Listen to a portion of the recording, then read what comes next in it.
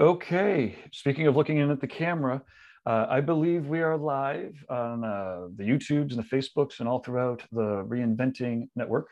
If it is working for you, we've got a little bit of an introduction to the Reinventing the Tattoo Network and the Tattoo Now Show. Thank everybody for tuning in. This is the Tattoo Now Show. It happens every Wednesday at noon. We have a very special guest, Carrie Barba, who is a living legend. I don't know. All of the praise, I don't want to embarrass her too much, but she deserves every bit of it and then more. And so, yeah, so if you love tattoos, if you love the history of tattoos, if you're just getting into tattoos and you're sick of people telling you that you're not quite sure who is who or whatever, then this would be a great time to tag them or share this around. And I'm going to go to my scripts. Luckily, thanks to Lauren, Sandy, and the rest of the Reinventing crew and Kyle, they are actually in the background making sure that this is all working. Okay, so this is the Guy Aitchison's Reinventing the Tattoo community, where tattooers, apprentices, collectors, and the curious are all encouraged to join in these live streams, the real world events, to share with each other, to inspire each other, and ultimately to create better tattoos and art together. We're beaming out nearly every single day. And with all of your help, have actually evolved into a quality network of amazing live and on-demand art shows, kind of like the TV tattoo network that we want. Okay, so you could always go to www.reinventingthetattoo.com. It'll have the schedule, it'll have the links out to the appropriate apps. We do always have an app in the App Store, Reinventing the Tattoo. And yeah, like I said, if you want to keep up on the latest and greatest, send us in your emails. We have a wide variety of shows. We have art jams, drawing groups where artists are encouraged to zoom in multiple times a week. Those are free.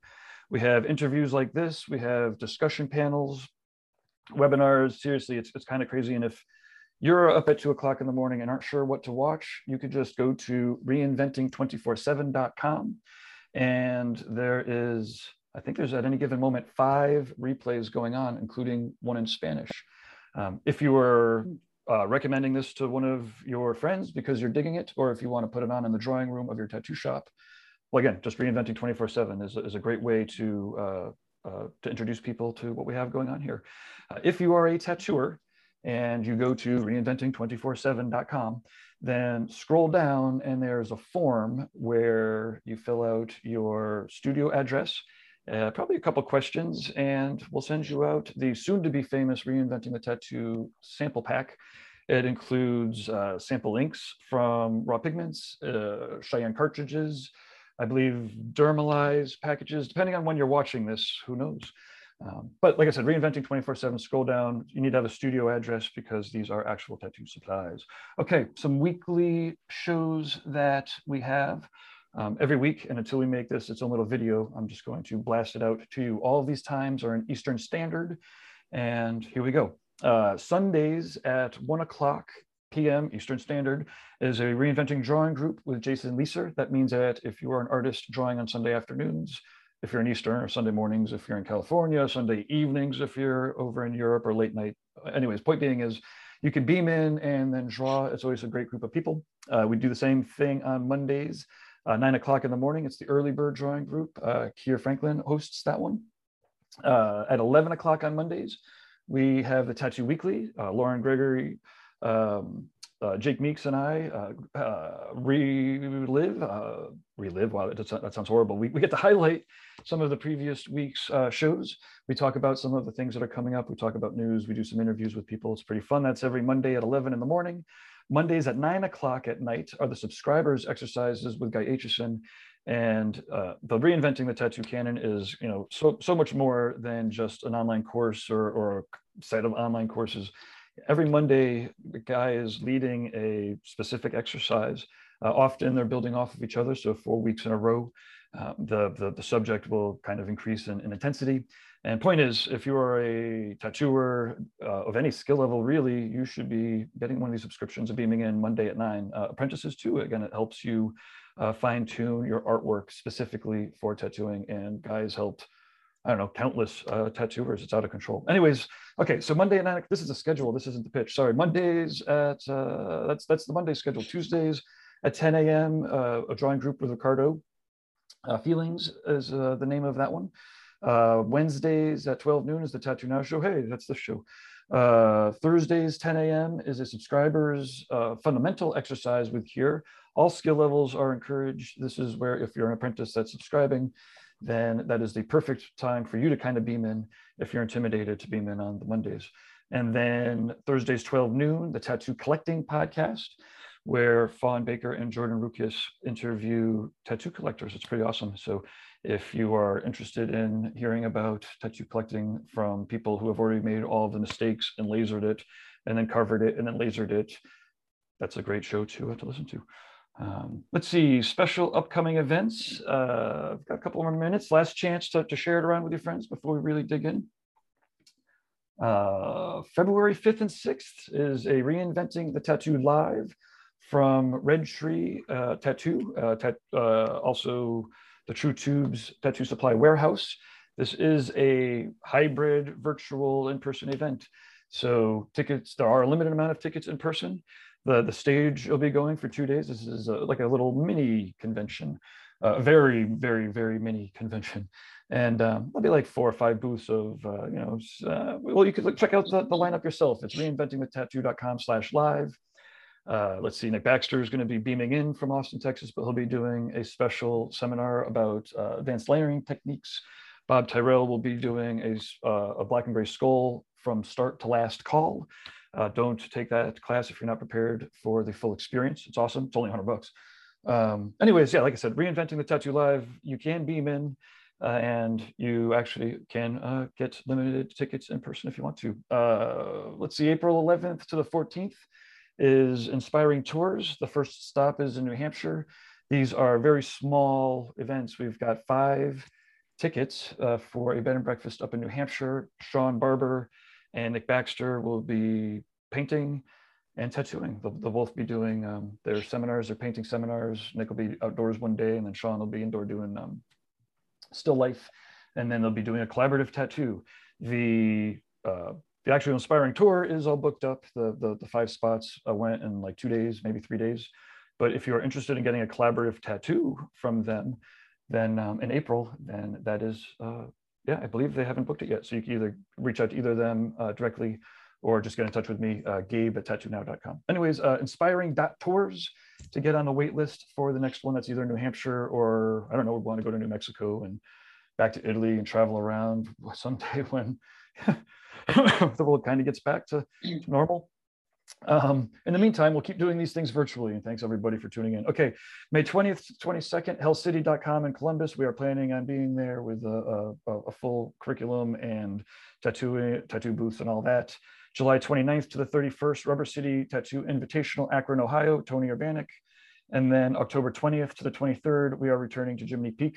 We did a BYOB last year, and we will at least do a BYOB this year, if not a full tattoo gathering. Last but not least, these are our sponsors, the businesses and tattoo shops that make all these streams possible by actually spending some dough to support it, because all the technology is not free. Anyways, so our sponsors include Interstate Inc. LA on Instagram at Interstate Inc. LA. You might know Church from his awesome realistic sneakers. I think his videos, interviews, Kicking It with Church. They are a clean and sober tattoo shop. So if you are in need of a supportive lifestyle and are a tattooer or in the tattoo world, and then you should probably get out there, because they can support you both at the tattoo shop and, you know, throughout all aspects of your life and recovery. At Interstate Inc. LA Church, they got a pretty cool crew, and again, it's very, very, very good. So if you're looking just to get tattooed, check it out. Rawpigments.co is a great pigment company. Lauren helps represent them, and instead of me talking about them, you can go to reinventing247.com, scroll down, put your address in, and then try them out if you are well, if you're sampling inks. Let's see, worldtattooevents.com is the largest, most comprehensive resource for tattoo events worldwide. Alex does some pretty amazing interviews. I think he had Mickey on within the last year. He's done a couple panels with people worldwide. And as you can imagine, tattoo conventions, information's going crazy these days. And check it out, World Tattoo Events. DLize Pro is known as Dermalize worldwide, but in the United States, thanks to copyright laws, they are DLize Pro. Protect Your Art, it's a healing wrap. And if you're still using saran wrap that's not breathable, you should consider using, consider using Dermalize. It's designed for healing tattoos. There's a lot of videos online, so you can definitely check out what people say about it and how they use it. Let's see, Tattoo Now, that's me, computer geek for tattooers. I love using computers to help amplify what you have going on, especially if you're, well, pretty much exclusively if you're tattooers, and I am accepting new clients. And then last but not least is Guy Aitchison, who made Reinventing the Tattoo happen. He wrote the 3-ring binder back in the day. That was based off of one of his first seminars, I think well over 20 years ago at this point. Reinventing the Tattoo has evolved into, and then it went to like a book with DVDs, with a massive, awesome forum and interactivity. And then we went online 10 years ago. Now it's on this awesome new streamlined technology that we're actually finalizing the move over as we speak, or right after this. Anyways, Guy, again, like I was saying before, not only is it an awesome comprehensive course that has amazing guest artists and like over 20 other courses now inside of the whole environment, but it includes weekly exercises and critiques from Guy Aitchison and the whole crew. Everyone kind of zooms in. It's awesome. So reinventingthetattoo.com, subscribe, guyaitchison.com, buy his paintings, check out his prints. The Mind Tree series is amazing. And with that, leave your positive reviews on all of the channels to help us get the word out. We actually go out in the podcast store too. All your constructive criticism or ideas or sponsorship ideas, management at reinventingthetattoo.com. And instead of hopping off into the background and reading comments, I'm going to bring in Lauren to help with this awesome interview with Carrie. And yeah, I've got, like I said, normally I would pass off to the host, but here I am. Thank you, Carrie, for joining us. Yeah, and you have a pretty amazing, well, there's so many different stories and projects that you have to talk about, but I'm pretty excited to catch up about the history, the Tattoo History Museum. Recently, there was an interview with Good Time Charlie, and it's been I think maybe a month or two. So it'll be cool to catch up on what's happening, and but let's start off with I don't want to embarrass you, but maybe if you could lead off with a little bit of an introduction so that people understand, know who you are. Actually, you know what? Let me just make sure that this is working, because I realized I did not test it or double check. Let's see, tattoos. Oh, yeah, it is. It looks like it is working here. And okay, this is great. Okay, perfect. Double checking is always a good idea, right? You know, sometimes, as you could imagine, we can get pretty far along in these things and then realize it's out. But yeah, okay. Well, thanks again. Let me spotlight you, and yeah, let's get a great little introduction, or a long one. Your call. My name is Carrie Barba, and I'm sure as long as I've been tattooing, some people know me, but a lot of people don't. Our newer generation. So I've been tattooing. This will be my 43rd year, and I currently own. Let's see right here, Burt Grimm's, which is the oldest tattoo shop in the United States, second oldest in the whole world, here in Long Beach, California. I have two shops currently, one in Costa Mesa, which is about 30 miles from here, and then this one here in Long Beach, which houses a variety and great amount of memorabilia from tattooing, as much as we can get. It's kind of a small museum, the building itself being the oldest tattoo shop here in the United States. Oh yeah, it's amazing. I was out there a couple of years ago, and there's a video that's out in the YouTube sphere if you do a search for Outer Limits History. Jenny was an amazing hostess, and her depth of knowledge was great. She didn't have a script or anything. She was just able to pull that out. And so part of the part of the training, Jenny, speaking of who she is, she's was my apprentice who's now working on the floor, but part of her training was to do research and learn as much as she could about our history and tattoo here in the Pike area. So she is very knowledgeable and is constantly learning. And yeah, we have had her do a lot of the tours, and she does a fantastic job. It would be great maybe at some point. Well, I guess you have all these videos, so it's I guess as people keep documenting it, there's more and more. Well, anyways, I guess what I'm saying is I can't wait to get back out there to do more camera work. So That'd you be great. clearly, when you got into Burt Grimm's shop there, this was also a long time ago, and it was also historical back then. So tattoo history is something that, well, clearly has been with you for a while. Do you care to talk about like when like the history part of tattooing kind of first struck you, and then maybe how that transitioned into you owning the oldest tattoo shop in America? That's crazy. It's so awesome. Congratulations. Yeah, thank you. I'm very lucky, actually. The history part, I guess I've always been a little bit interested in history. Way back, I started collecting a lot of, memorabilia from when I would go to conventions and things like that, business cards, got a large collection of Greg Irons things that I had for many, many years. And the spark of interest that brought me here, the first time I came to this studio was in 1980. I came down to visit and meet Colonel Todd and see who was working in the shop at the time. And it was just even the smell of the shop, when you walk into the old shops, it brings you back, right? And the flash was plaster everywhere, all over the ceiling, all over the walls, the old school tattoo shops. And what was the this? way it made What you is the feel. smell? What can you describe the smell from back then? Because it's got to be The different. smell is almost like your grandparents' house, right? You walk in or to an antique store, but you think about, how many people have touched the doorknobs and how many people have walked on this floor and walked through here, and the types of people that have come here. It used to be a naval port, so there was a lot of naval guys who would come by and get tattooed, and it would just get flooded regularly. That's before my time, but it was really great to learn about that, right? And to hear other people who had worked here tell those stories, being Colonel Todd, Rick Walters. There's a lot of artists who have come not only from this particular shop, but in the Pike area. So there used to be 12 tattoo shops down here at one time. I think Burt himself owned 5 of those. So he was sending people back and forth. If somebody didn't like the shop, he'd pretend it wasn't his and send them down the street. And that was the way, right? There must have been so Create your own many competition. stories, right? Like, now, had you heard? I mean, clearly you must have heard about the studio. Or what were some of the first like stories or legends that you heard about the tattooing on the Pike there? I guess it was the Colonel, but Yeah, absolutely. And Bob Shaw, of course, right? Burt Grimm, a lot of those. I mean, I came down the first time I did visit, I got to meet Mark Mahoney, who was just down the street at the time.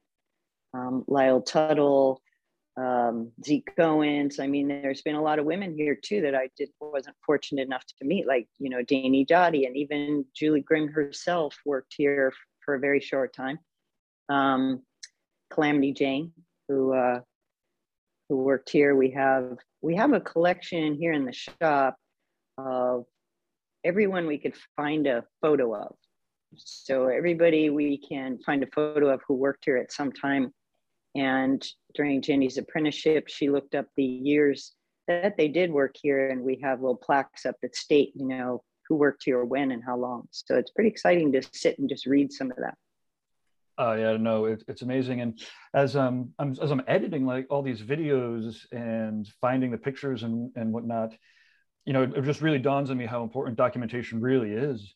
And they don't make any more pictures, especially from back then. Like, and it's something that I'm sure this next generation isn't, the brains don't work like that, because almost everything is documented like this all the time. But to be there and to look at the walls and to see those pictures, like I said, it really is something that it feels like every tattooer should be, on their way at some point to get there to check it out, because it is one of the best, or at least one of the best collections I've been to. There's a couple that obviously you're involved with, or that you know about and work with or whatever. But anyways, that wall is amazing, and definitely encourage people to, like I said, either check out the video, but then they should get there. And same thing with apprentices. It's like, as far as learning the history, it's so much stuff. It's you started collecting right away when you were moving in, or I guess we didn't get to the story about you. Yeah. So how I acquired the shop was Rick Walters, really. Wait, I think we have to tease that first, though. Okay. Because we haven't gotten to the part where you've got into tattooing. Huh. Yeah, I did get into tattooing fairly young. I did my first tattoo at 19. I'm from the Minneapolis area, so I did my first tattoo there. And it was kind of, you know, just something a friend of mine talked me into, really. I had this tattoo artist friend who lived downstairs from me, and his name is Neil Grant. I believe he's still tattooing back in New York. And he just used to see me sketching, and he'd say, Carrie, you should really try this. I think you'd like it. And I was like, I don't know. I don't know if I want to tattoo. You know, it wasn't like Ed Hardy always had that childhood dream, but I didn't have that. I had the dream of art, but it came to me that way. So when I first tried it, I thought, wow, this is fun. It's exciting. I loved it. And it just grew from there. And I started out doing, you know, kind of single needle black and gray in the late 70s. And I didn't know black and gray was really a thing yet, because for me, it was just the way I drew. I kind of pencil sketched all the time. So I thought, well, I'll just use this little bitty needle and do it like the way I draw and do that, you know? It was kind of fun. And then later finding out, you know, here, Good Time Charlie and Jack Rudy, Freddie Negretti are on their own time doing that, just a step ahead of me. Of course, you know, they're more seasoned than I am, but doing that fantastic work here on the West Coast. So it was pretty exciting. I ended up moving to California in 1980. That's when I first saw the shops here, the Burt Grimm shop, and went and visited Tattoo Land and a lot of the other shops in the area. It was pretty exciting. It's pretty amazing to like I said, to keep seeing the pictures as I get to go through them. Now, was it tough to land the apprenticeship? I mean, I guess obviously you were saying that there were women that were there, you know, and it's awesome how much it's expanding and growing, but like, and I don't want to like just come up with cliche, you know, questions, but it is worth telling your story a little bit if it's of value, you know, what that experience was, you know. So getting the shop was, you're talking about the shop, right? Not learning to tattoo, or are you talking about learning to tattoo? Actually, any story that you'd like to tell leading off of, from there is perfect Yeah. with me. So learning to tattoo, I did an apprentice. I wish I had, you know, because I had to go back, right? A couple of years after that, I was working, first shop I ever worked in was in La Puente, California. And I worked for this gentleman named Fat George and another gentleman named Fat Mike. And learning old school traditional work, right? Like I had to do that, and I had never done that. So it was kind of like, okay, Carrie, you got to do this. You got to learn to do your lines clean and get your color in there. So, you know, take a step back and relearn. So I had worked a couple of years just doing tattooing. So I do believe in apprenticeships. I think they kind of make things fast forward, you know. So for me, I had to take that step back and relearn. But that said, it was a great experience to learn all those different styles and to, you know, do things back then the way we did. You know, we made our own needles and we mixed our own inks, and you know, things are pretty easy now. You just order it, you know, it comes, it's already ready to go. You know, you don't have to do anything. Pop that cartridge in, you know, shake the bottle, right? Just go like for 60 different colors. Yeah, I mean, I remember when purple came out. That was so exciting because, oh my God, we had purple, right? That was a great color, and it had never, and it was like $75 a bottle way back then for the first time you could buy purple. And it was pretty exciting, but it always came in a powder form, you know, so you had to learn the secret of how to mix those inks to get them to go in the skin the best, right? So everybody had their own recipe. There was always a secret involved.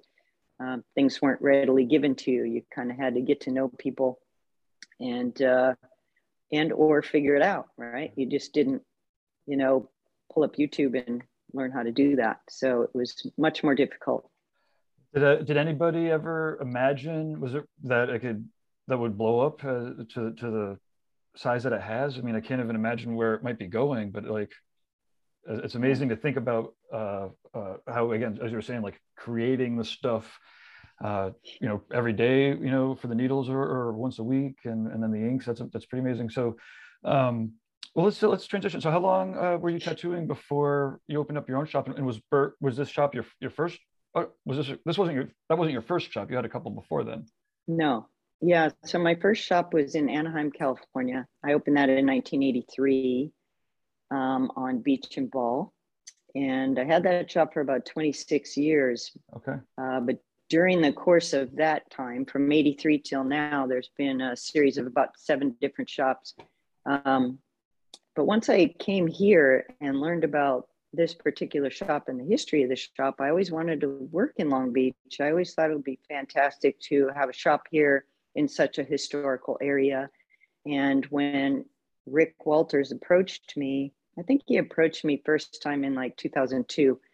And he started talking to me about wanting to, they were trying to sell the shop, Bobby Shaw and Larry Shaw were selling the shop. They currently had their shops down in Houston and wanted to relocate back there. They didn't want to keep running the shop. So Rick was like, you should buy the shop. And I was like, oh, Rick, I was running, 3 other shops at the time. And I thought it would be too much. But the dream of Long Beach, not only Long Beach, but the oldest shop in the nation was, it was just too hard to pass up, so we just had to go for that. But did you know, did you kind of know in your heart when you offered it, you're like, oh no, I have to do this? Or were you able to like say, no, I have 3 shops that take like weeks to settle in? Or yeah, I did that at first. At first I said no. And I said, Rick, I can't. I'm too busy. I have too much. I'm still tattooing at that time, I think 5 or 6 days a week. I don't remember exactly. But doing that plus running the other shops, and although I did have help with that, I had a manager in each shop, and I did have assistants. It was still extremely difficult, and I thought, wow, that's going to be overwhelming. And I was trying to find, which I didn't know at the time. We were going to call that life balance, but we were looking for that. We wanted to have some time off, right, to do things in our personal life and that sort of thing. So I told Rick no for quite some time, and he approached me a few times. And then I went to a coworker friend of mine and talked to her about the possibility. And we partnered up in that, and first needed to, so this particular place here, you have to buy the actual space. So they were selling the shop, but they were also selling the portion of the building that the shop was in. So it wasn't as easy as like, oh, I'm just going to take over the shop and open the shop. You had to buy the property first. So we did that. And then when we got in here, the city said, oh, new owner, fantastic. Let's have you redo the plumbing. Let's have you redo the electrical. Let's, Title 21 here in California had to put in all these safety things. Anyway, it was a long process that took quite a long time. And eventually we were able to publicly open our doors and get people flowing back in here. So it was pretty amazing. Yeah, I bet. And was the community support right out of the gate again, or was it, or I imagine, or? No, the community support, first here in the building, they just didn't want the tattoo shop here. There had been a series of bad history, let's say. So, way back in time, the shop was hidden, right? It was, a photography studio. Maybe it was claimed as a photography studio, whatever, but they didn't want the tattoo shop here. And there's residents above who own condominiums, which used to be like apartments they would buy. And those people did not want the shop. So we kind of had to convince them that we would prove to them that we could do a good shop and keep it clean and keep it friendly to the neighborhood, that kind of thing. The city also didn't really want it here. They had a bad history with all the tattoo shops through after the war finished. The area started kind of getting run down a little bit, and it got a little bit seedy in some of the areas. So they were like, oh, let's clean it up. Let's demolish the entire Pike area and get rid of it. So we were the last ones here. And the reason being is that the residents live upstairs. We have, 11 more stories above us where people live. And so they couldn't tear the building down. So that's the only reason this shop survived that, right? And very lucky because of that. Yeah, no, because now it's a whole new world outside our door. You know, we used to be able to see the water when we first opened, and oh, well, now we see skyscrapers, you know, sure. apartment buildings, and we're the little building inside all these towering buildings around us now, Oh, which keeps growing and growing. City of Long Beach is growing quite a bit. that's nice. They're actually speaking of Long Beach. Someone in the chat room here, Ladybird Art says to you, you and your work have been a huge inspiration in my life, especially growing up in Long Beach. You gave me the courage to pursue a tattoo career! Exclamation point! You gave me the courage to pursue a tattoo career. Truly wonderful to see you here. So thank you. Oh, that's great. Thank you. I'm so glad.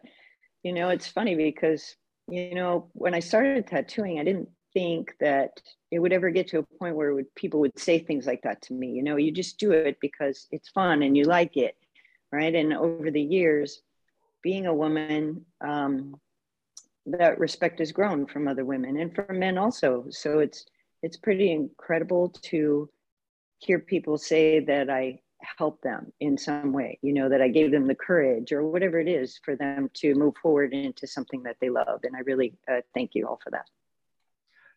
It's an, you know, that you do, you know, and as an event producer, every once in a while, I try to figure out how to, or I feel the pressure of like, how do we keep making people's experiences more awesome? And then it's like, wait, the different chemistries and the personalities that, you know, that like you that are, or and others that are there.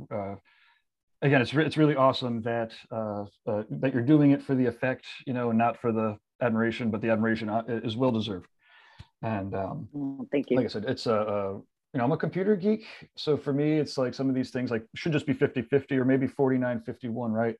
And like I, you know, sometimes and I also understand that, you know, I also just even though I think that, and that's where my starting point is mentally, I have to shift some of the ways that I'm doing things and thinking about things because, you know, again, I'm a white dude, poor white trash dude, you know, but still. And it's amazing that that tattooing basically helps enable everybody to kind of participate, and you know, the barrier to entry is more about. Well, I don't even know, like I don't want to talk to the barriers of entry. Anyways, it's well. Gabe, I have an interesting question that kind of builds on that, Carrie.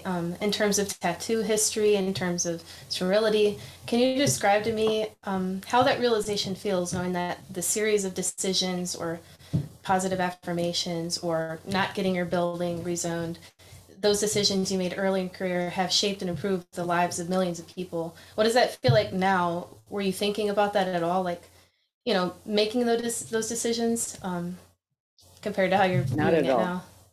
Not at all. You just don't think that in your early career. You know, I'm sure even Lyle Tuttle didn't grow up thinking, "Oh, I'm gonna be admired by everyone, or I'm gonna be admired by these many people, or help people." You just don't think that. I sure didn't. I was, you know, very shy when I got into tattooing. It was hard for me to even talk to clients. You know, I just was, you know, cowering in my corner every time someone would come in. And so to get to a point where now I'm doing things like this, or I'm walking on a stage and talking to a lot of people, explaining my life, explaining some of the history.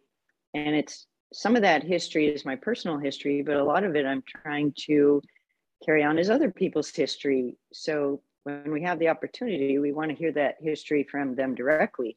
But yes, it's very, very, very exciting to be able to have young people come up and say to me, "Thank you. You trailblazed, and because of you, I'm able to do this today." And was I a trailblazer? I don't know. I have no idea. But they feel that I helped them, and if I did, I'm glad that I did. Excellent. So throughout your career, was it common for you to reflect on the concept of like creating history or keeping it in terms of the things that you were collecting, or was it more of like, you know, personal passion? Did you envision at all the type of value that created for many generations to come? You know, I think that history part really hit me when we started this shop. You know, because when I walked into this location, it was empty. The history was gone except for the memories. right? So the building itself was just empty walls at that time, because when the shop closed down and they left, everyone who worked here wanted a piece of that. You know, everybody wanted a piece of the memories, so they took everything with them. So I had to go through this process of trying to fill the walls and reclaim some of the history back to the original location. So I was reaching out to everybody. And so through that, you know, that interest grew and grew at the time. Although I had some history previously just from collecting some of the things I had through the tattoo industry through all the years, it really smacked me in the face when we took over this spot and what this particular location meant to this industry, how important it was, how important this city is, how important this traditional tattoo shop is to tattooing in general, because the people who grew many styles, you know, let's talk about Good Time Charlie and how black and gray tattooing sprung off of this particular area, this particular Pike area of Long Beach. He came here and said, hey, I'm going to try this new thing. I'm just going to use black. I'm just going to tattoo the way I like to tattoo. And I don't care what you're doing. I'm going to do it my own way. And then, you know, Jack and Freddie and those who followed behind him, all doing the same thing. Many others, of course. But East LA sprung up, and that transition from the Pike in Long Beach to East LA in that black and white style all springs from the history of this particular area. Absolutely phenomenal. I love to hear how you're explaining that in terms of not really just doing it because it's something you love and it's something different, but at the same time, it was creating immense historical value. I'm curious too, I'm not sure, Gabe, your thoughts here, but the Tattoo Heritage Project, can you kind of go and explain that a little bit as well?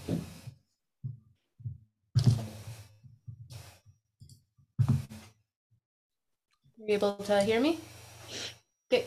Oh, yeah. How are you? Yeah.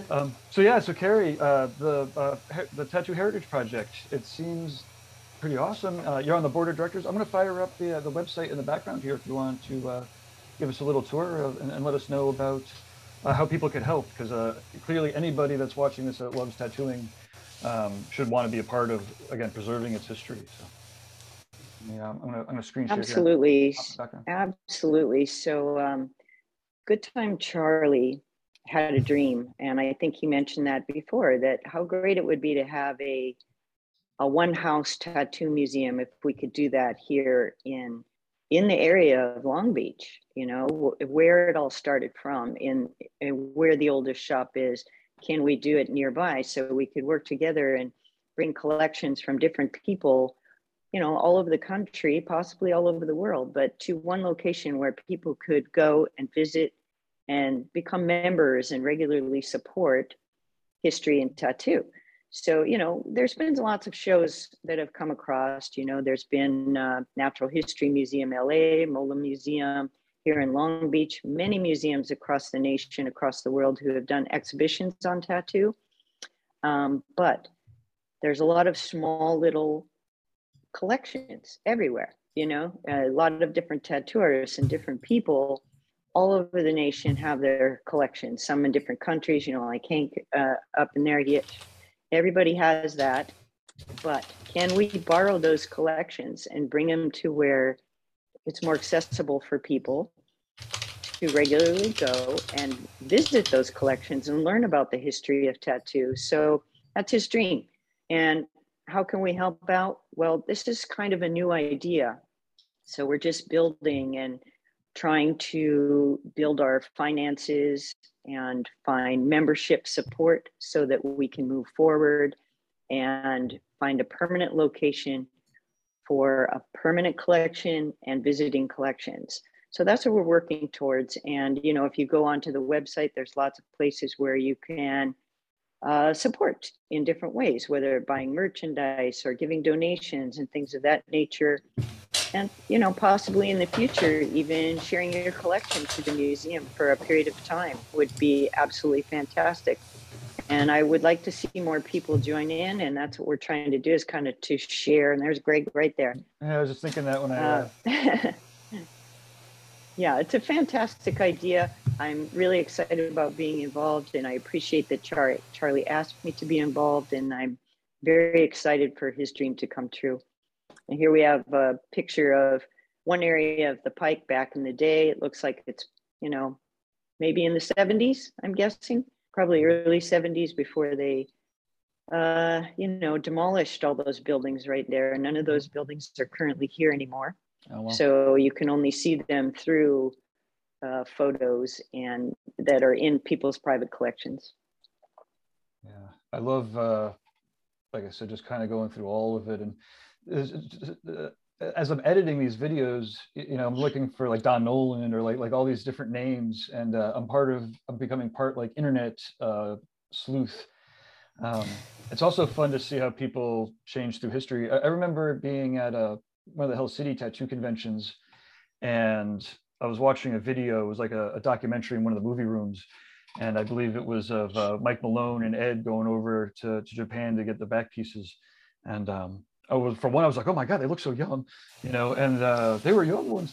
And then I was like, wow, it's amazing how, again, like to your previous point, like they didn't know they were making history. They certainly didn't think it was going to, you know, documentary worthy. They were just doing this really awesome, amazing thing to get this, you know, a tattoo that's out of this world for them or whatever. And anyways, it's amazing that to help any ways that I could help with the computer stuff. I'm definitely down. And so as you were saying, people could go to the website. There's like they could get like the mugs or cups for the small donations. There's, you know, some larger donations, maybe if you're a tattoo studio. And yeah, cool. It's awesome. It's extremely awesome. And, you know, we have a lot of help involved, which you saw the members of the board as you scrolled through the website there. And every single one of those people on that website or on that board is trying to do their part to help preserve the history. And I'm very honored to be involved, to be able to help, and I hope that I can help in many ways. Some of us are currently working on, you know, t-shirt designs that could be used in many different ways on, again, things like mugs and stuff, but that's a small way to help out. And as you said, there are much larger ways, sponsorships, memberships that'll be coming up, things like that. Oh, sorry, I'm clicking my button here. And yeah, and you would accept, you know, from the tattoo businesses too, of course, like supply companies and all of the people. It's and again, it feels like, I don't know, to some of the vision, like if you're at a real museum, it would almost be embarrassing if there wasn't, if your company wasn't kind of sponsoring it, right?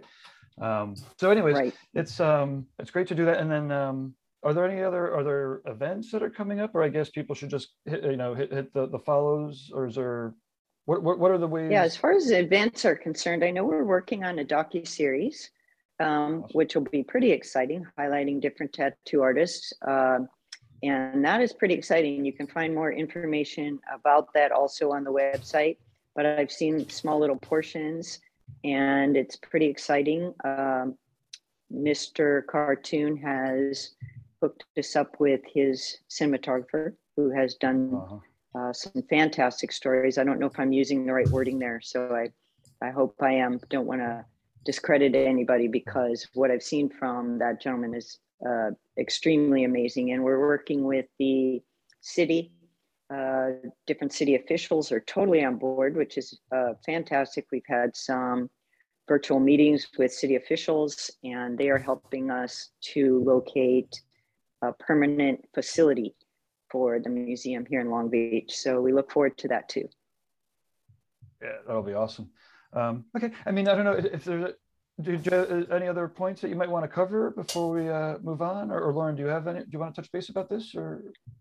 No, I'm really absolutely in love with what you're doing, and I'm curious because lately in my own life, I've come across international artists or American artists who are just very, very out of touch with the history, whether or not they're more primarily focused on their own social media and stuff like that. But what would be a great bit of advice you have for artists like that who would probably like to introduce themselves to history or introduce their apprentice to history in the route that they should take? You know, it is interesting because, you know, most of us, if you go back to our school days, right, most of us hated history. Nobody wants to remember the dates. Nobody wants to concentrate on that kind of thing. But it's not about remembering dates. It's looking at what came before us, right? And how did we get here and why? And what were the struggles that those people went through and the growth and accomplishments that they had? And why are we tattooing today? So when I apprentice someone, especially nowadays after having this shop, I think it's very important that they touch on that they learn why they're here and where they came from, and to do some research. And a lot of that research is online and maybe in your own area even. So I know there's shops like in different areas that maybe you're the oldest shop in your town. So you could get online and go through your city history and start looking up things that might relate to your area, just to learn about what tattoo artists came through your area, or different area if you choose. You know, New York is a huge spot, right? Los Angeles, Long Beach, many of these areas, and a lot of that can be found online. And a lot of it, you might have to go down to your local historical society. We went down and paged through tons and tons of photos, just looking through, which we're going to be doing again here shortly, just constantly looking for photos of tattoo shops that might have been in the area, people who were tattooed, the naval base that was here, because we had so many people come from the Navy. And I think there's lots of avenues for research, but hopefully the Tattoo Heritage Project will be one of those. You know, you can be able to come to the museum and learn there, which will be fantastic. That does sound like something that I would absolutely love to do, and encourage other artists to do as well. I saw last week the video that Gabe had shared from Jenny, and that was about as good as it can be for some right now with the situation with COVID and closures and stuff like that. Yeah, absolutely. We used to have this quite a bit where groups would come through, groups of teachers, groups of students, and we do tours through the shop and tell them as much as we could and about the history of tattoo, and kind of open up the eyes of other people who don't know a lot about it. Because a lot of, you know, let's say if you're not tattooed, you might have a preconceived idea of what that's about. So we're trying to change their minds and show them the artistic side of tattoo and what that really means.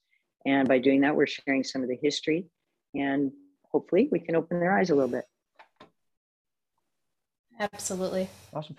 We also have another surprise guest questionnaire. Carrie, I don't know, have you met Fawn before? Fawn from I don't think so. Red Tree or Tattoo Collecting Podcast. Fawn, could you turn your camera sideways by chance? Here we go. Is that better? Fantastic. There we go. Awesome. I can never remember which way. Carrie, Carrie. So Fawn is a host of the Tattoo Collecting Podcast, and I'm excited to at first she pinged me to see if she could ask some questions. So I'm going to hop on out here for a second to have a good question. Sure. Cool. First off, Carrie, fantastic to kind of meet you. It's a little different when we're not really face to face, but so one of my questions for you that I was messaging Gabe about was, I was just kind of curious on like your point of view of how the attitude towards women and the whole tattoo industry has evolved over the years. Yeah, it's an interesting question. And I'm going to lump that because I'll talk about the women in tattoo, but you know, there's also a racial thing involved there. Mm-hmm. So women in tattoo. So when I first started tattooing, I didn't personally think about it because I have mentioned this in interviews before, but I was raised by my father and I was never told I couldn't do something. So for me, getting into tattooing seemed a very natural thing. I didn't know, and I wasn't aware that there were women in tattoo shops all over until I started tattooing who were struggling. You know, they were being put in the back chair and basically ignored and not given the equal voice, let's say, taken advantage of in many ways. And I was very lucky because that didn't happen to myself in my shop, right? But it was happening to everybody else, you know, all over the world. And so that growth and that change for women is occurring. Has it stopped? No, of course it hasn't completely stopped because it depends on where your shop is, the area that you're in, you know, the community that you have, the support you have, things of that nature. But it's great to see so many women tattooing, because when I started tattooing, you know, I could count the women that I knew tattooing when I started on my hands. That was it. So now, you know, I'd say there's a lot of us now. Numbers. Yeah, it's there's a lot. Got to be equal numbers. It's fantastic. And, you know, that's also people of color, right? So we didn't have people of color tattooing that I was aware of at that time. You know, maybe we had some brown people, but very few, right? Very few. So that is starting to really grow and open up to everybody in this industry. And we have to be aware that tattooing is for everyone. It's not secluded to just men or white men. It should be inclusive of everyone. And I'm a strong advocate of that. And the women who are tattooing now are just absolutely amazing. I can't believe some of the work that's being done from everybody, actually. But, you know, there was a time when people would walk in my shop and I felt, okay, I have to do that. You know, I have to do that. But just because I had the courage to try, I guess, where some of my crew was scared to try. And I think that women were scared to do that. You know, they were scared to step up, right? And I think now they're all stepping up and proving that they're amazing, how great their art is, that they're strong, and that they can carry this industry forward alongside the men. That's awesome. In my career, I've only been tattooing for about 13 years. So let's just round it and call it 15. So in the last 15 years, I've gotten to see the industry become, in my perspective, I've gotten to see the industry become more inclusive and more soft. Like, it's just softer. The harshness is going away. You know what I mean? Like, I think of like when I see shops in like the early 90s when I was, you know, just a kid, and they just seemed rough. The people getting tattooed just seemed rough. The people doing it seemed rough. It's like everybody had a chip on their shoulders. So for me, it's pleasant to see that chip is kind of dissolving and people are finding their way. You know, there are enough collectors now that there's more than enough work to go around. So we don't need to be like cutthroat with other shops anymore. Like, it's nice to see that, like, due to like the love of the community and the community growing, that like everybody's included now, or being included. You know, it's nice. It's nice to be on this end of it. I've heard stories of what it was like for you, like from people who watched you tattoo earlier in your career, and just to see another female who's worked your way up through the industry. You worked your way up through the ranks, just like the men, but you've always done it.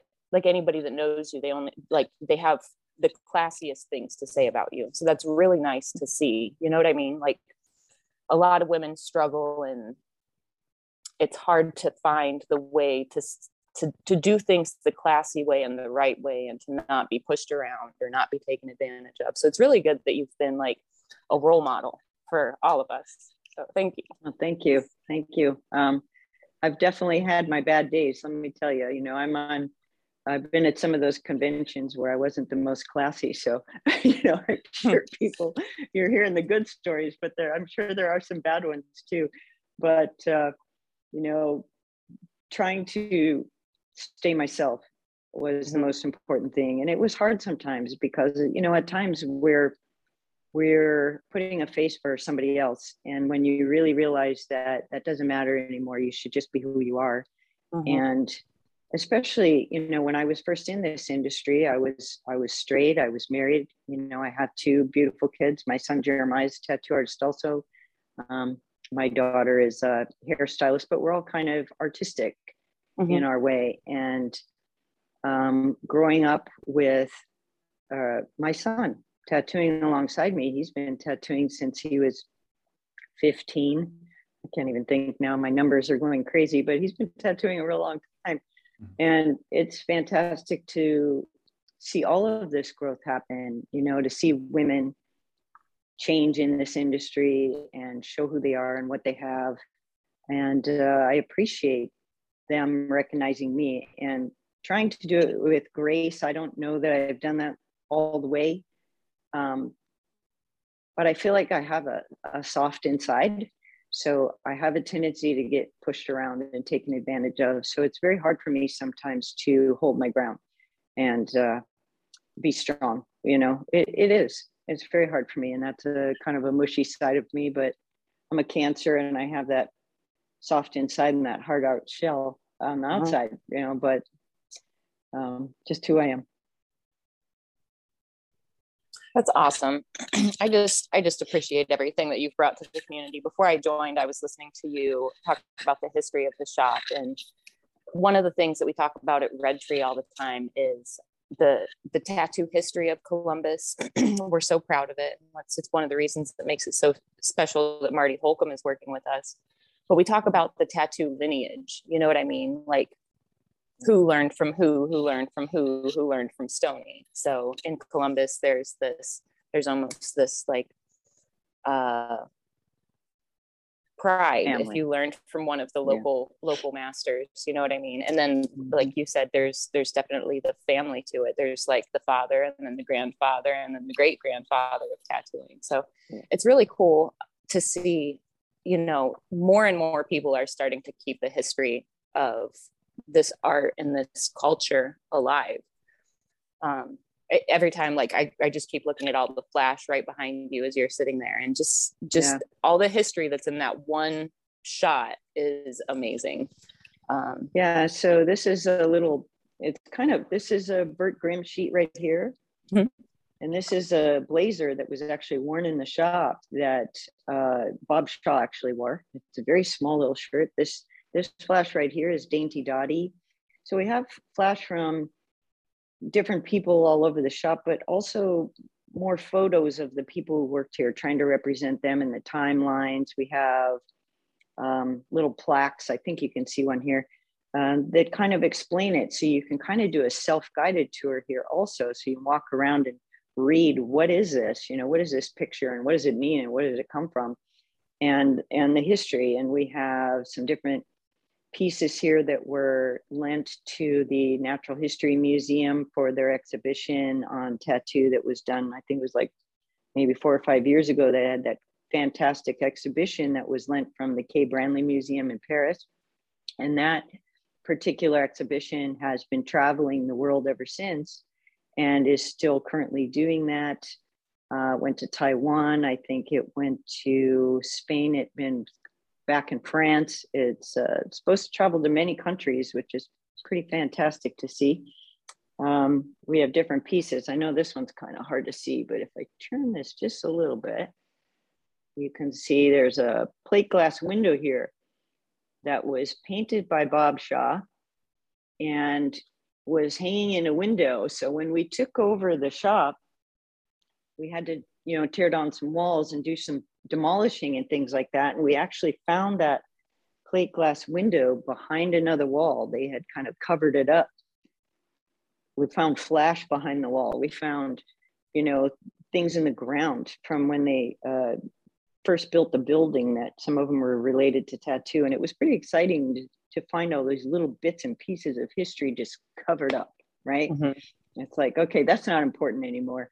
Let's just plaster and put some drywall over it. Let's put some paneling over the top of it. And so we started ripping that all down and finding all these treasures. And so it's very exciting to think about how we found those at the time and where they came from and be able to share them. It's pretty great. Oh man, I would love just being able to stumble on treasures like that. out of all of the memorabilia that you have and you've acquired, what is your favorite kind of memorabilia to collect? Gosh, it's more the timelines. I think that's the most interesting to me. I mean, I love seeing the artwork, right? The drawings and how they progressed over time, and then how we end up doing things in cycles. It's very interesting to me because, you know, you go back and you have traditional from way back, and then traditional gets revisited in a common way, but also in a new way. But the timelines of how things happened is very interesting. Like, how long did people work here? And finding out there was women here was pretty interesting because I wasn't aware any women had ever worked here. And so in the research process, you know, finding out there was a few women who actually tattooed here is interesting, because when I took over the shop, it seemed to me that a lot of the men did not want a woman to own the shop. They didn't want a woman in the shop. They didn't want anybody to run it, you know, who was a girl. And so that was a little hard for me. And I had to kind of prove to them that I could preserve the history, share it, keep it clean, and still have it kind of have that era of the old world, because they were afraid we were going to modernize it too much, you know, take things down. And so trying to represent things in a somewhat modern way, but still respect the history of everything is very important. And that's very, very important to me. But I'd say my favorite thing is probably the artwork. I don't know. I've been on an art collecting rampage lately. I feel like once you start buying little pieces, like once you take the leap and start buying original artwork, it just, the rabbit hole opens up, and then it gets so exciting. Like when I'm sitting and waiting on a new piece to come in the mail, it's like, I can't get here fast enough. And if it gets stuck in customs, but it's part of it's part of the excitement when it's an original, because, you know, it's the only one. It's, you know, it's the only one that will ever be. Yeah, that's true. And it's really cool to look at, you know, the brush strokes even. So the window I was showing you, you could see, you know, it's faded over time because it was in the sun for so many years, but, you know, the brush strokes and some of it, you know, using their finger to create the shade, you know, so you have all these fingerprints all over it. It's pretty interesting and cool. Oh, that stuff's so special to see in person. I haven't made it out there yet, but I definitely look forward to someday in the near future coming out and taking a walk through. It would just make my day if I could come out and just stand in all that history. Well, possibly when the museum comes, we'll get more people through the area too, you know, and we thought it'd be really cool to do a map, you know, of where all the shops were back in the day. So Jenny's worked some on that, locating and mapping out where all the different shops were, so you could kind of take a walking tour. Even though the buildings aren't currently there, you can kind of stand in the spot, you know. It's really cool to stand in the spot. It's like touching that doorknob here that, you know, thousands of people have touched that doorknob, you know. Maybe that's kind of gross to think about, but in the same circumstance, it's pretty cool.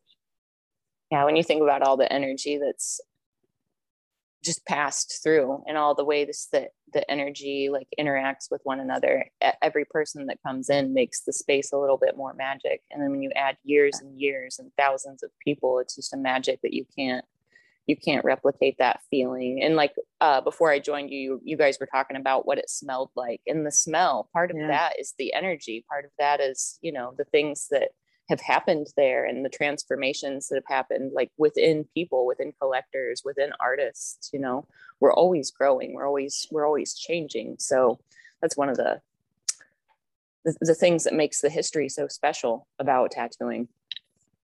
Absolutely, 100% agree. And, you know, new tattoo artists of this current era may not be aware of a lot of the history of tattoo, and some of them might not even care, but I didn't either. You know, when I first got into tattooing, you're just thinking about doing something cool. You just want to make that pretty picture, you know, you're not concerned about who did it. And back then it was a huge competition, you know, like everybody was trying to be better than, and it's still that way.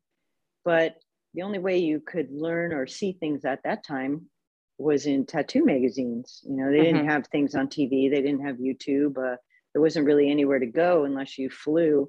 You had to fly somewhere to go visit other shops and things like that. You couldn't see what you can see now. So it's easier now to learn a bit about history just by watching something like this or pulling up a video. But to actually stand in the spot, walk through the grounds, go to those different shops and meet those people, I think is hugely important. Joe Capobianco came through Red Tree a few weeks ago. He was just traveling and he just kind of stopped in to visit and say hey and kind of like walk through. Like our facility is pretty amazing, so everybody kind of wants to check it out. So he's walking through, and he and Derb were talking, and he said that he's just been kind of like hitting tattoo shops along the way visiting. He's like, I walk into some of these shops and these kids don't even know who I am. I'm like, yeah, they don't know who you are. Like,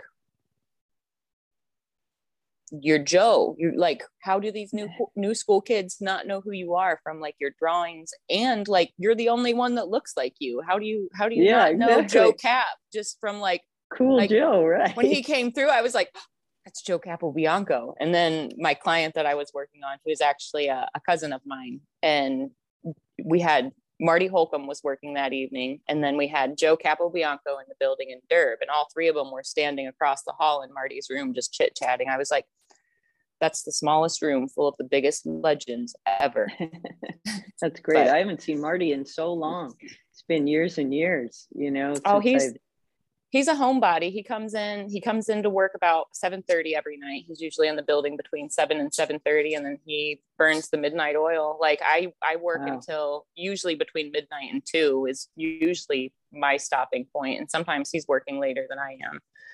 So it's really cool. I'm always like, the wizard will be here in the evening, and then he's got long white hair and a white beard now. Yeah. So his glasses always slide down his nose. So he's always like, he totally looks like a wizard, like the magic that comes from his hands. And then he looks the part. He's awesome. I can't remember the last time I worked till 2 a.m. My goodness.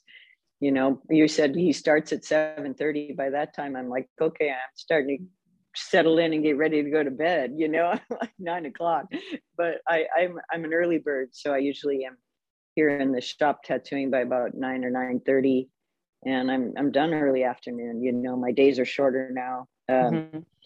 After our pandemic break, it was a little bit harder for me to work back into it. So I'm working about 4 days a week now, and keeping my hours a little bit more limited. But, you know, back in the day, we used to work those long hours. I mean, our shop hours alone were from 10 in the morning till midnight.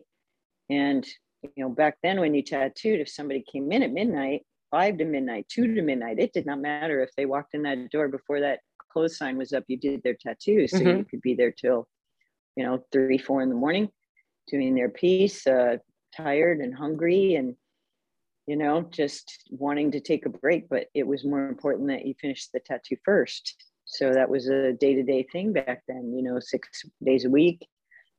We were only closed 1 day a week at the time. And so it was a lot harder process. And I know a lot of people still do that now. And I respect people who tattoo like that. That's pretty dang hard to do, and it's hard on your body. So I think for a lot of tattooers, it's necessary to go through that. Like those are like, when I say artists have to earn their stripes, those are the stripes you have to earn. If you haven't worked 90 hours for 3 weeks straight, and then had to work another 90 hour for the fourth week, then you don't know what it's like. Like that's the character building. That's the, you know, that's the thing that builds the work ethic in us. And that's the thing that I think when you work through that much work and you still love it, that's the thing that like makes it special. There's not another job that you could just work and work and work until you're exhausted and still be excited to go in the next day. That's true. And, you know, for me, like a lot of times when I'm actually, you know, say you had a really hard day or you're really stressed, and you get up and you come in, and once needle hits the skin or you talk with your client, right, you just get into this beautiful zone. You know, it's so peaceful there. Yeah, everything else just fades away. Very peaceful. Yeah, all the troubles go away, and you're just concentrating on your art, your piece, you know. And, you know, the concentration, it takes some time to put it in. I don't care how long you've been tattooing. I've been tattooing a long time, like I said, like 43 years. And every time I still have to concentrate on, am I doing the line smooth? Am I getting the shading smooth? You know, it doesn't go away, that process of learning or practicing. It doesn't become, it's somewhat automatic, but not really, right? You still have to work at it. You have to work at it. So your mind is focused there. You're in that zone. And then that zone becomes kind of like melted softness, and you just fall into it, you know? I love that. Just because I host the tattoo collecting podcast, I got to ask a couple of questions about your tattoo collection. The first question is, what was your first tattoo and how old were you? I was 18, barely, when I got my first tattoo, and I wasn't sure what I wanted, but I mentioned earlier in our talk here that I learned from a tattoo artist by the name of Neil Grant back in Minneapolis, Minnesota. And Neil worked for Dave Yurku, who owned the big local shop and helped run conventions and things back in the day at the time. And they were doing a news spot on Dave. And I, at the time, being friends with Neil, I used to go in and clean that shop, right? I remember the first time I walked in there and I was like, oh my God, the shop is disgusting. It is so dirty. Can I come clean the shop for you? So I started helping him clean the shop. And I walked in one day and he's like, hey, Carrie, we got this news channel. They want somebody to get a tattoo. Would you be down to get your first tattoo for the news? I was like, sure, I'll do that. So when I went in, I hadn't picked anything out yet. It was basically at that time you picked it off the wall. You looked at what was, on the flash. And so Dave says to me, I'd really like to do this little mouse. And it was like a little standing cartoon mouse guy. And I really wanted a flower, but I said, sure, I'll get the mouse, So I got the mouse and he put it on my shoulder, which later on he ended up covering up with a floral and bird design that was drawn by Vivine Lazonga. So you eventually got your flower. I did. Yeah, I got my flower. Morning Glories.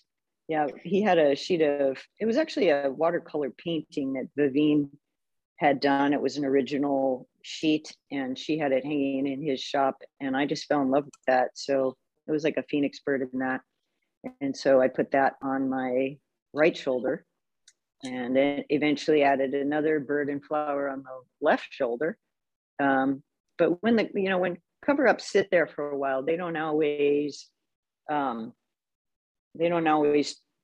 look so 100%, so I ended up lasering that at a later time, which I'm sad about because it was Vivine's original design, which was pretty amazing. But that was my first tattoo, was that little mouse.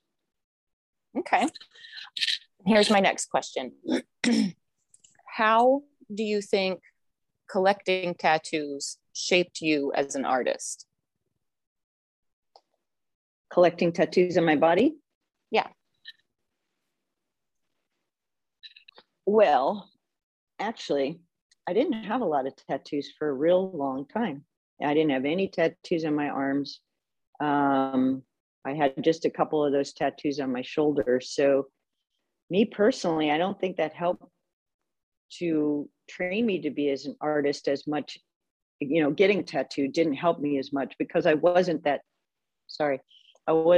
tattooed. I was more doing the tattoos and not getting them.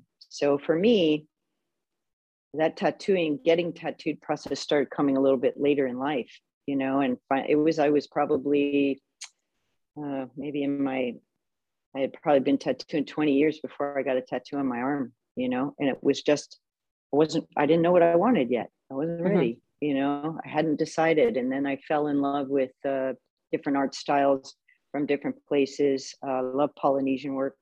So I started getting some of that on my arm and then migrated from that. But I don't know if actually getting tattooed helped me. I know it does help a lot of people. It did help me realize to be gentle, right? Take it easy on people and don't overdo it. There's no reason for me to try to hurt somebody I try to be as soft as I can and get that done in a nice, gentle way.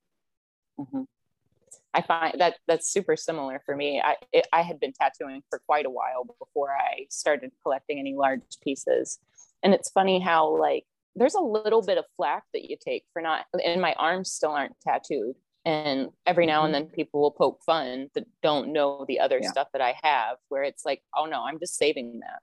I know I'm going to meet the artist that I want to do these, it'll happen. So one of the things that I always like to encourage people is it's not a race when it comes to getting tattooed. You know what I mean? It's not a race. And the more patient you are, the more opportunities you're going to have. One of my favorite things to see is the all the punk tattooers that are like, oh, you don't have tattoos. How can you be a tattooer? And you're looking at all the shit they got. You're like, they'll get some good stuff. But so I don't mean to interrupt, but Carrie, I don't know, we didn't talk about a hard out or not, but maybe do you want to, along this topic, do you want to chat a little bit about what you're tattooing these days and where your styles settled into with your current clientele, and if people can get tattooed by you, maybe what kind of clients you might be seeking? Yeah, so I'm still pretty open, although in recent years, it kind of started just before the exhibition at the Natural History Museum. And I got to do a couple large body octopuses, and I just fell in love with doing octopuses. So that's really grown for me. I probably tattoo at least a few days a week and do octopus, and I still love them. Doing most of those in black and gray right now. I'll do some of those in color, but predominantly I'm doing black and gray realism. But I don't, I don't want to call myself hyper realist because I don't believe that, right? I don't feel that I'm anywhere near that. I feel I'm kind of an illustrative version of realism in some way, because it kind of comes from just me. So it's basically my version, whatever comes out of me at the time. And it's very hard because sometimes clients want this, but I don't want to do just a copy of that. I kind of want to do my own version of things and put it together. But I love doing sea life and black and gray realism in some way, but mostly octopus, sea life, tons of that. You can see that on my Instagram page for sure. I am still tattooing. I tattoo 4 days a week, generally, most of the time. And I don't do this book close thing. So I've never been able to ignore my emails. I can't do it. I just can't let them build up like that. So I check my emails 5-6 days a week. So I'm constantly going through, and if I can't do it, I'm referring it to somebody else. And because of that, I end up booking myself out very far and getting a little bit stressed on that. But I'm usually booked out, maybe somewhere between 6 months to a year, somewhere in there. And so if I get a cancellation, I'm just moving people forward, bringing them closer in. And I don't really have any end date, and I don't have any. I try to plan in my times off, around the holidays or whatever. But still love tattooing and still doing it quite a bit. Awesome. And are you planning on going on any conventions? I mean, I remember when we set some of these topics, it was early December, and it was like, let's talk about conventions and what's happening next year. Yeah. And then since then, of course, it's funny. I looked at the news the last couple of days. I didn't see anything about the like that hockey stick thing that's going on with all the hospitalizations. Anyways, are you planning on traveling, or what's the next year, or I guess it's this year, looking like for you? Yeah, so personally with conventions, I haven't tattooed at a convention in quite some time. I spent most of my convention times, I like to go to the conventions, but if I go, I was generally judging. I used to go to Mondial du Tatouage in Paris, France, every year. And then when our pandemic hit, of course, that ceased at that time. And at this time, we're still waiting to see if that's going to come back. Are they going to be able to do it? So I don't have any convention plans in my future right now. I don't. And I don't have any plans to travel tattoo-wise. I'm sure it will come soon. I just haven't scheduled that in at this point. Still kind of waiting to see who's going to do what. I think that's just starting to touch. And I know we've had a local convention. I think it was fairly quiet.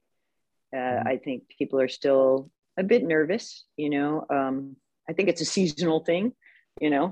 I think when it warms up a little bit, people will be going more to conventions and getting out there and being not so worried about, am I going to, catch the flu or COVID or get myself sick. So I think that is turning around, and I hope that the conventions come back soon.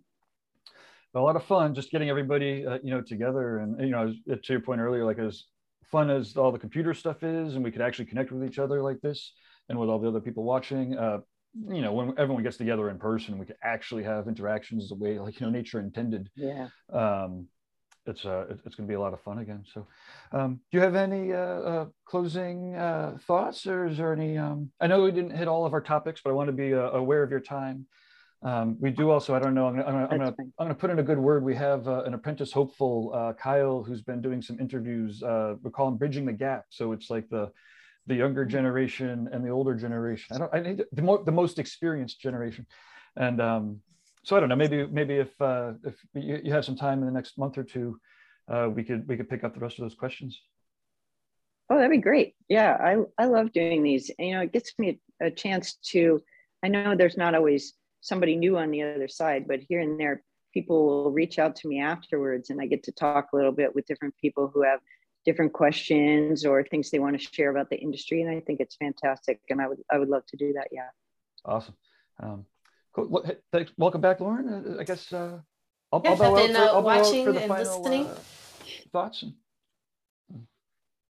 Awesome, Fawn. It was great to hear from you as well, Fawn. And I enjoy your show. I'm going to jump off and let you guys wrap up.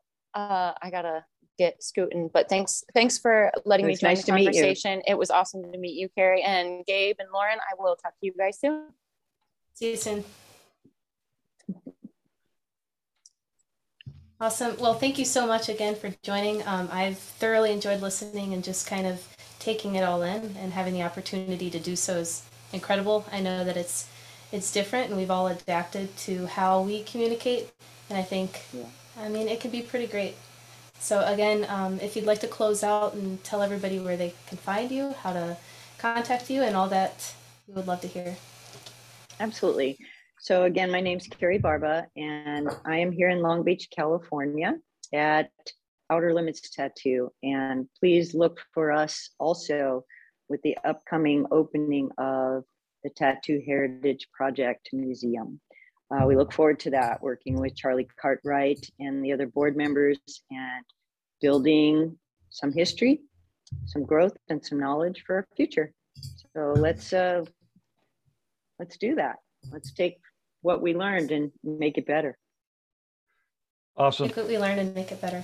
Yeah, thank you so much. It's amazing, and I can't quite thank you enough. So I don't know how much longer I could sit here and thank you. So I just want to encourage everybody. It's good to see you both. Check out the Heritage Tattoo Foundation. Lidos is in the chat room. He says hello, and he sent some pictures of Florida way back in the day, and he was young too. It's funny, but in any event, thanks again, everybody. Please share this about if you're listening to the podcast. Again, the positive reviews go in the public spots. We love criticism. Feel free to email management@reinventingthetattoo.com straight away. Anyways, cheers. Thanks again, and we'll talk in the future. Thank you both.